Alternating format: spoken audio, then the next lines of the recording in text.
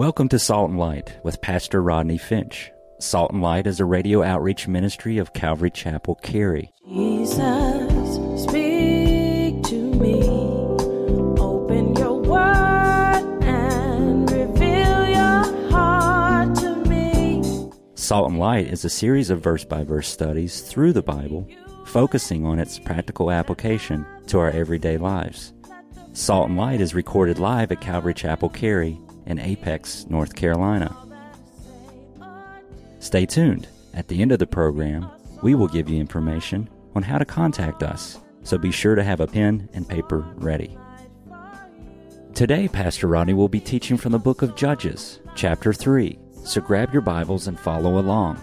Now with today's teaching, here's Pastor Rodney. Chapter 3, beginning in verse 1, if you're there, say amen. Now these are the nations which the Lord left. Left where?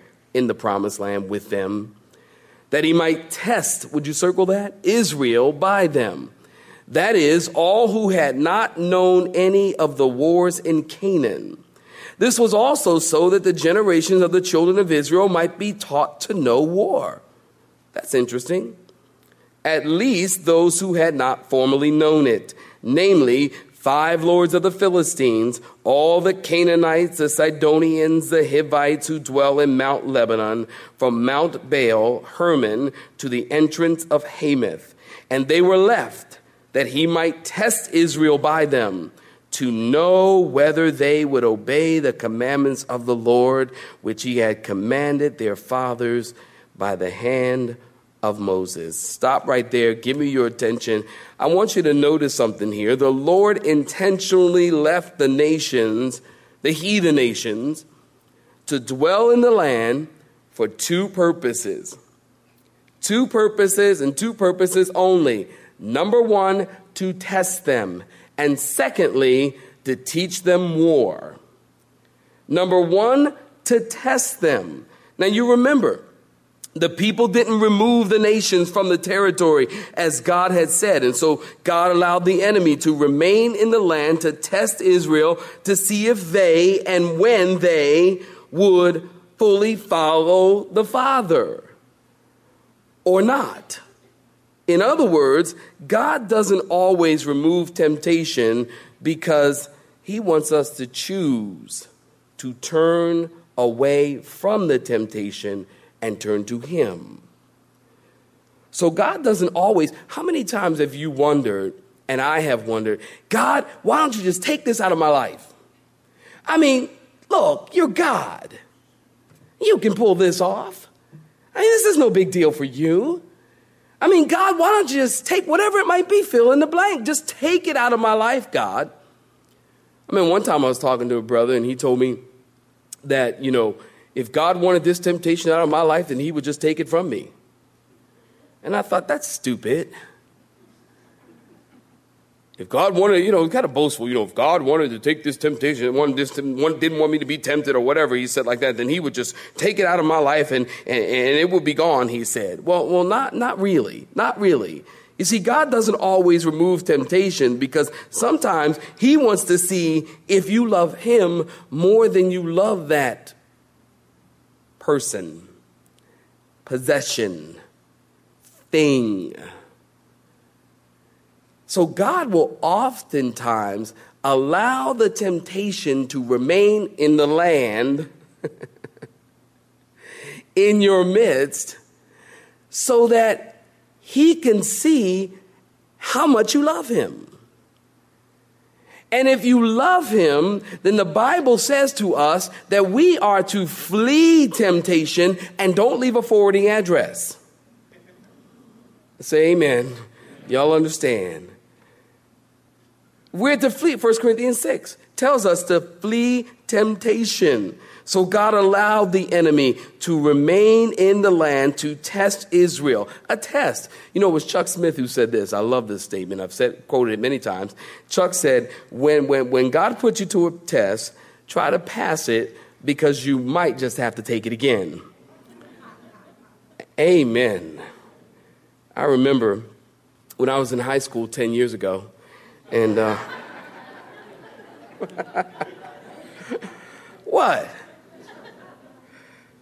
And I remember, we would spend in high school, you remember in school, you would spend several months learning a subject. But the gauge as to whether you understood or learned anything was test day.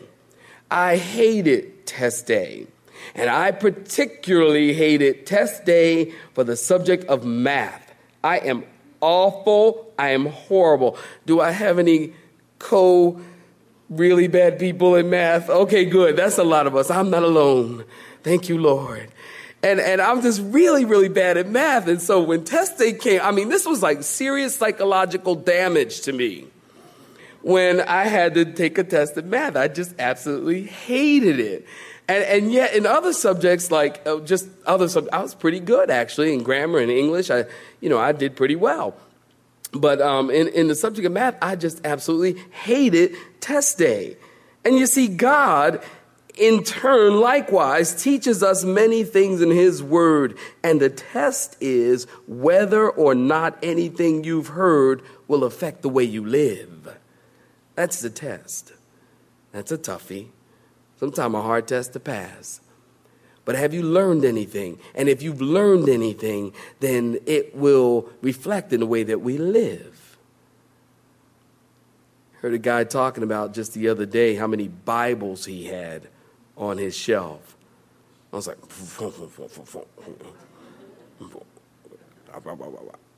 how many Bibles he had? I got the King James and the New King James and the NIV and the NLT and the BBC. And I was like, man, you're like a rapper, dude, and the LIT and the NBC. And I was like, okay, all right. You got a lot of Bibles. Okay, got it. And I immediately thought to myself, now, wait a minute. It really doesn't matter how many Bibles you have, and it doesn't matter how many times you've gone through the Bible, but has the Bible gone through you? So in your NBC and your NLT and the NIV and all of these Bibles, has any of that gone through you? That's what I want to know. I don't care how many Bibles you have, but what about just one? I got one little skinny Bible, man. This is all I got. The other ones, I got maybe one more, but that's it. But you know what? I got a lifetime of work here. Saints, I got a lifetime of work here. Don't you? I do. I got a lot of work. I got a lot of studying. I got a lot ahead of me. I just need one. Just one. I use the Holy and Anointed version. And what do you guys have?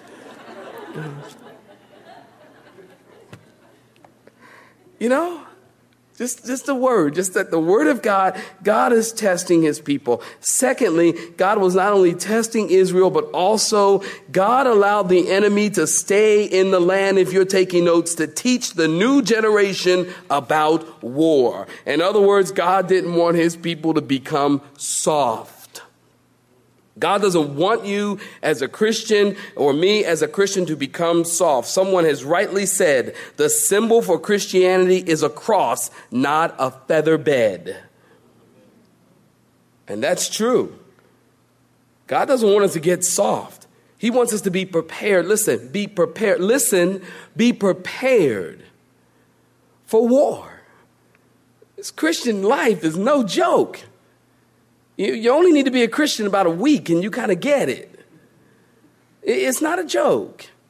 It's just real life stuff. Satan is a real enemy, just like Saddam Hussein and Osama bin Laden and whoever all else is our enemies. Real. Satan's a real enemy. And that's why the Bible tells us in Ephesians chapter 6, finally, my brethren, be strong in the Lord and in the power of his might. Pull on the whole armor of God that you might be able to stand against the wiles of the devil. For we do not wrestle against flesh and blood, but against principalities and against powers and against the rulers of darkness of this age, against spiritual hosts of wickedness in high places. Therefore, would you read this with me? Therefore, take up the whole armor of God that you may be able to withstand in the evil day, and having done all to stand. It goes on in the text. Go look it up in your own time. Having done all to stand, stand therefore. Look, after you've done everything you can do, by putting on the full armor of God. Then what do?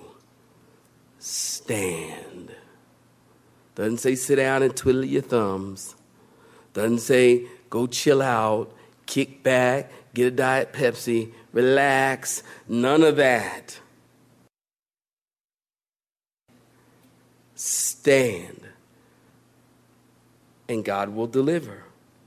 But we need to put on the full armor of God and be ready for war. And God didn't want his people to get soft. And that's why God allowed the enemy to stay in. You know why? Because spiritual warfare will keep you on your toes. It really does. Spiritual warfare keeps you praying. Spiritual warfare keeps you seeking the word. I can prove it. Tell you what, get a trial in your life. Watch how your prayer life automatically, it's amazing how it happens. But as soon as a trial comes, you're like, oh God. Every day you spend time with God. You call out to God. You pray. You read the Bible, which is good. This is what you ought to be doing. But spiritual warfare causes us to stay on our toes. That's why when people, well, God doesn't want you to have any suffering, any malarkey. I'm sorry, I don't know where that word came from, but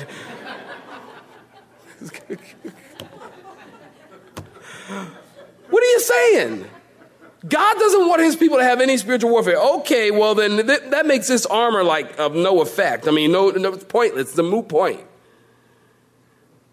No. Spiritual warfare is good. It can be good for you because it'll keep you praying. You become a godly person. You're most like God when you're spending time with him and praying and seeking the heart of the Lord. And this is what God wants from his people. Spiritual warfare is not bad. Don't run from it. Accept it. Be willing to accept it. Embrace it, as a matter of fact. Let's go one step further. Embrace it. And hey, let's go one step further and give God thanks for it. For in everything give thanks. For this is the will of God in Christ Jesus concerning you. What are you going through? Embrace it and thank God for it. And stand. Put on the full armor of God. Well, then notice the text goes on in verse 5 of chapter 3. Thus the children of Israel, in verse 5, dwelt among the Canaanites, the Hittites, and the Amorites, the Perizzites, and the Hivites, and the Jebusites. And they took their daughters to be their wives, and gave their daughters to their sons. And they served their gods. Problem. So the children of Israel did evil in the sight of the Lord, and they forgot the Lord their God, and served the Baals and the Asherahs. Therefore the anger of the Lord was hot against Israel, and he sold them into the hand of Cushan Rishathaim, king of Mesopotamia. This guy's name means, if you're taking notes, you might want to write this in your Bible. Twice wicked, or double darkness. That's his name. So God sold them into the hands of this king, twice wicked, double darkness. And the children of Israel served Cushan Rishathaim for 8 years. Now, listen close. Their sin was simple. What was their sin? It's simple. They were intermarrying with pagan nations, which led them to Baal and Asherah worship. Very, very evil. We'll talk about that type of worship some other time. But it's very evil. So they were intermarrying. This is God's problem. Now, need I say? Have I said? The Bible's clear. Intermarrying, contrary to popular opinion, is not black folks marrying white folks. Please say amen. Amen. Thank you, Jesus.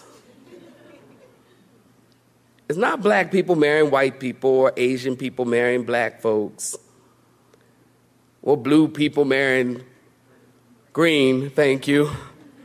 Whatever. That is not what the Bible teaches when the Bible says that you shall not have mixed marriages. And it's unfortunate, I got to say, that there are a lot of churches today that when mixed couples walk in their doors, they are asked to go to another church. This is true stuff. And this is not good. Because somehow they believe God is against mixed marriages. The only mixed marriages God is against is believers marrying non-believers. This is what the Bible says.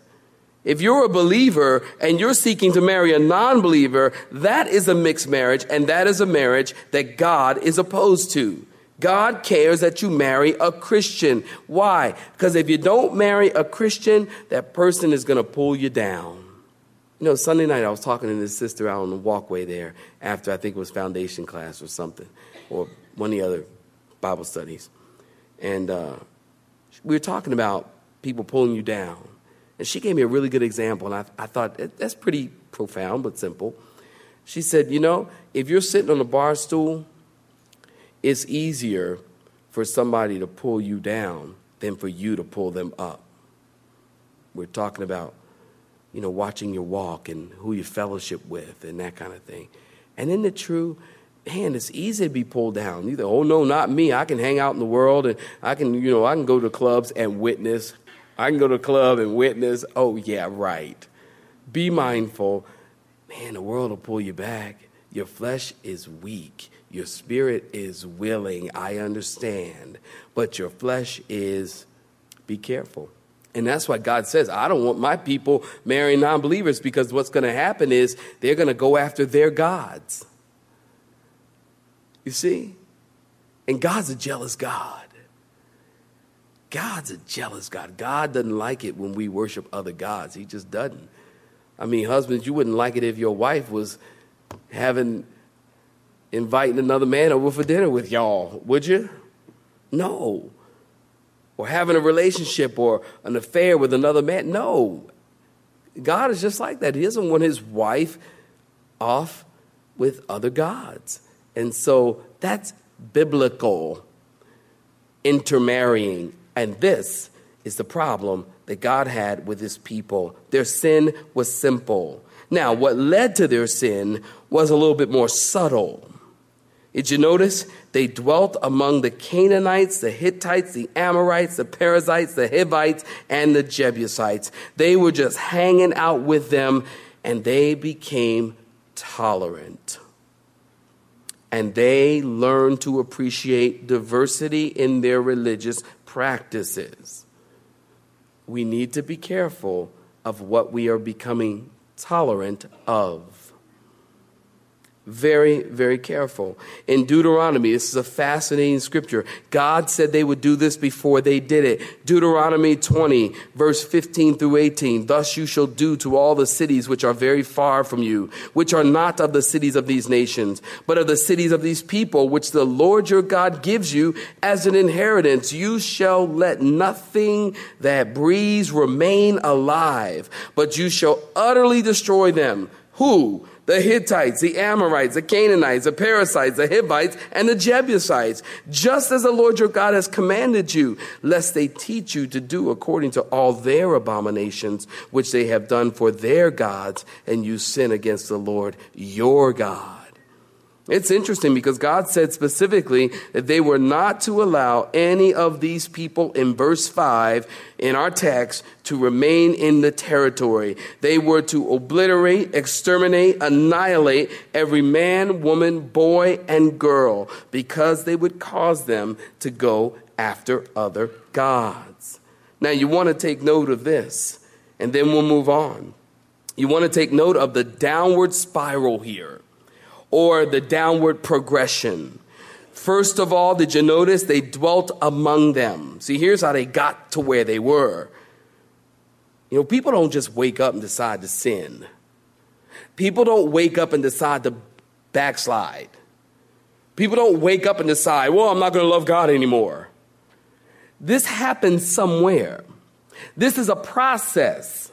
This is not something that just people just do it. It's a process. It began somewhere. Are you here? Are you backslidden? Is your heart hard against God? Well, listen, why not think about it for a second? Just think about it. That happened somewhere. Maybe you stopped having your devotion time. Maybe you stopped going to church. Maybe you stopped fellowshipping. Maybe things got a little tense and a little heavy and you stopped serving the Lord. Somewhere along your path of Christianity, your backslidden state began back there. And what's happening here is just the fruit of what has happened back there. You're reaping what you've sown. And we can see that very clearly here. First of all, did you notice they dwelt among the people? Secondly, they became linked to them in intermarriage. And then thirdly, they served their gods. Well, all this began when they dwelt among the people. And God said, don't do that. Deuteronomy, God said, and did you find it fascinating? I did. That the Hittites, the Jebusites, and all the other ites, that God specifically named those people way back in Deuteronomy. Here they are years and years and years later in the promised land. And it is exactly just as God said, those people who find themselves dwelling among God's people. God is so awesome. That's just cool. It is. It's just amazing. So they dwelt among them. They were linked to them, and then they served their gods. Notice in verse 9, when the children of Israel, now notice this, when the children of Israel cried out to the Lord, what did God do? He raised up a deliverer. Isn't he faithful? He raised up a deliverer for the children of Israel, who delivered them. Othniel is his name, the son of Kenaz, Caleb's younger brother. And the Spirit of the Lord came upon him, underline that, and he judged Israel and went out to war. And the Lord delivered Cushan-Rishathaim, king of Mesopotamia, into his hand, and his hand prevailed against that king. So the Lord had rest, or so the land had rest for 40 years. Then Othniel, the son of Kenaz, died. Now, it's 8 years later. The people cry out to God for a deliverer. The Lord raised up their first judge, Othniel. This is different. Remember when we think of judges, you don't want to think of a guy judicial behind an oak bench wearing a black robe with a gavel in his hand. You don't want to think judge like that. When the Bible talks about judges, this word judge speaks of a deliverer, speaks of a hero, speaks of a savior. So God raised up a savior. His name is Othniel. Othniel was Caleb's younger brother. And notice the Bible says in verse 9, the Spirit of the Lord came upon him. Now, Bible students, listen. In the Old Testament, the Spirit of the Lord, God's Holy Spirit, did not dwell in the hearts and the lives of people. He did not. Remember, Jesus said, when I go away, I send the Spirit. So the Spirit had not yet come. In the Old Testament, the Spirit did not come to live within people. The Spirit of God came upon people. The Spirit of God did not come to live within people until the very first time, you know the story, Jesus was gathered in the upper room, sitting with his disciples. And it was after he had died and resurrected from the dead, and he breathed on his disciples, and they received the Spirit. You know this story. But then God told them to go and wait in Jerusalem until they receive power from on high, and that power should come upon them to be a witness in Jerusalem, Judea, Samaria, and the othermost parts of the earth. Acts chapter 1, verse 8. So the first time that the Spirit of God dwelled inside of people was when Jesus breathed on his disciples. Prior to that, no one was filled with the Spirit. The Spirit of God came upon them. And here in our text, the Spirit of God came upon Othniel. And he judged Israel, and he went to war against double darkness king. And through the power of the Holy Spirit coming upon him, he defeated the king, and the land was free from oppression for 40 years. Look at verse 12. 40 years later, the children of Israel again did evil in the sight of the Lord. And so the Lord strengthened Eglon, king of Moab, against Israel because they had done evil in the sight of the Lord. And then he, Eglon, gathered to himself the people of Ammon and Amalek and went and defeated Israel and took possession of the city of Palm. Who knows what that city is? Jericho. Write it down. It's Jericho, the city of Palm. And so the children of Israel served Eglon, king of Moab, for 18 years. They did evil in the sight of the Lord. King Eglon, God raised him up to oppress his people, to give him a spanking. And the chastening of the Lord is good because he loves us and he loves them.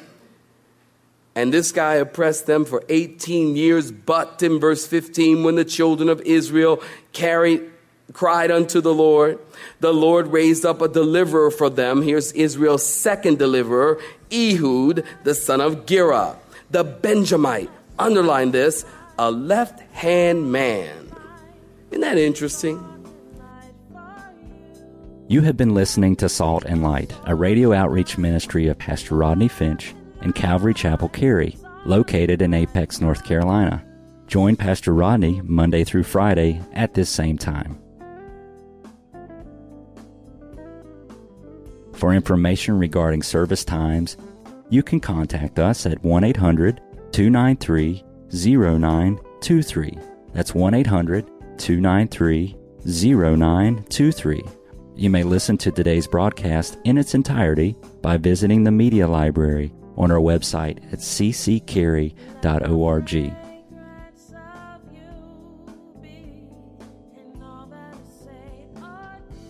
We would like to thank you for tuning in to Salt and Light and pray that you have been blessed. Until next time, may you be salt and light. Let me be a salt.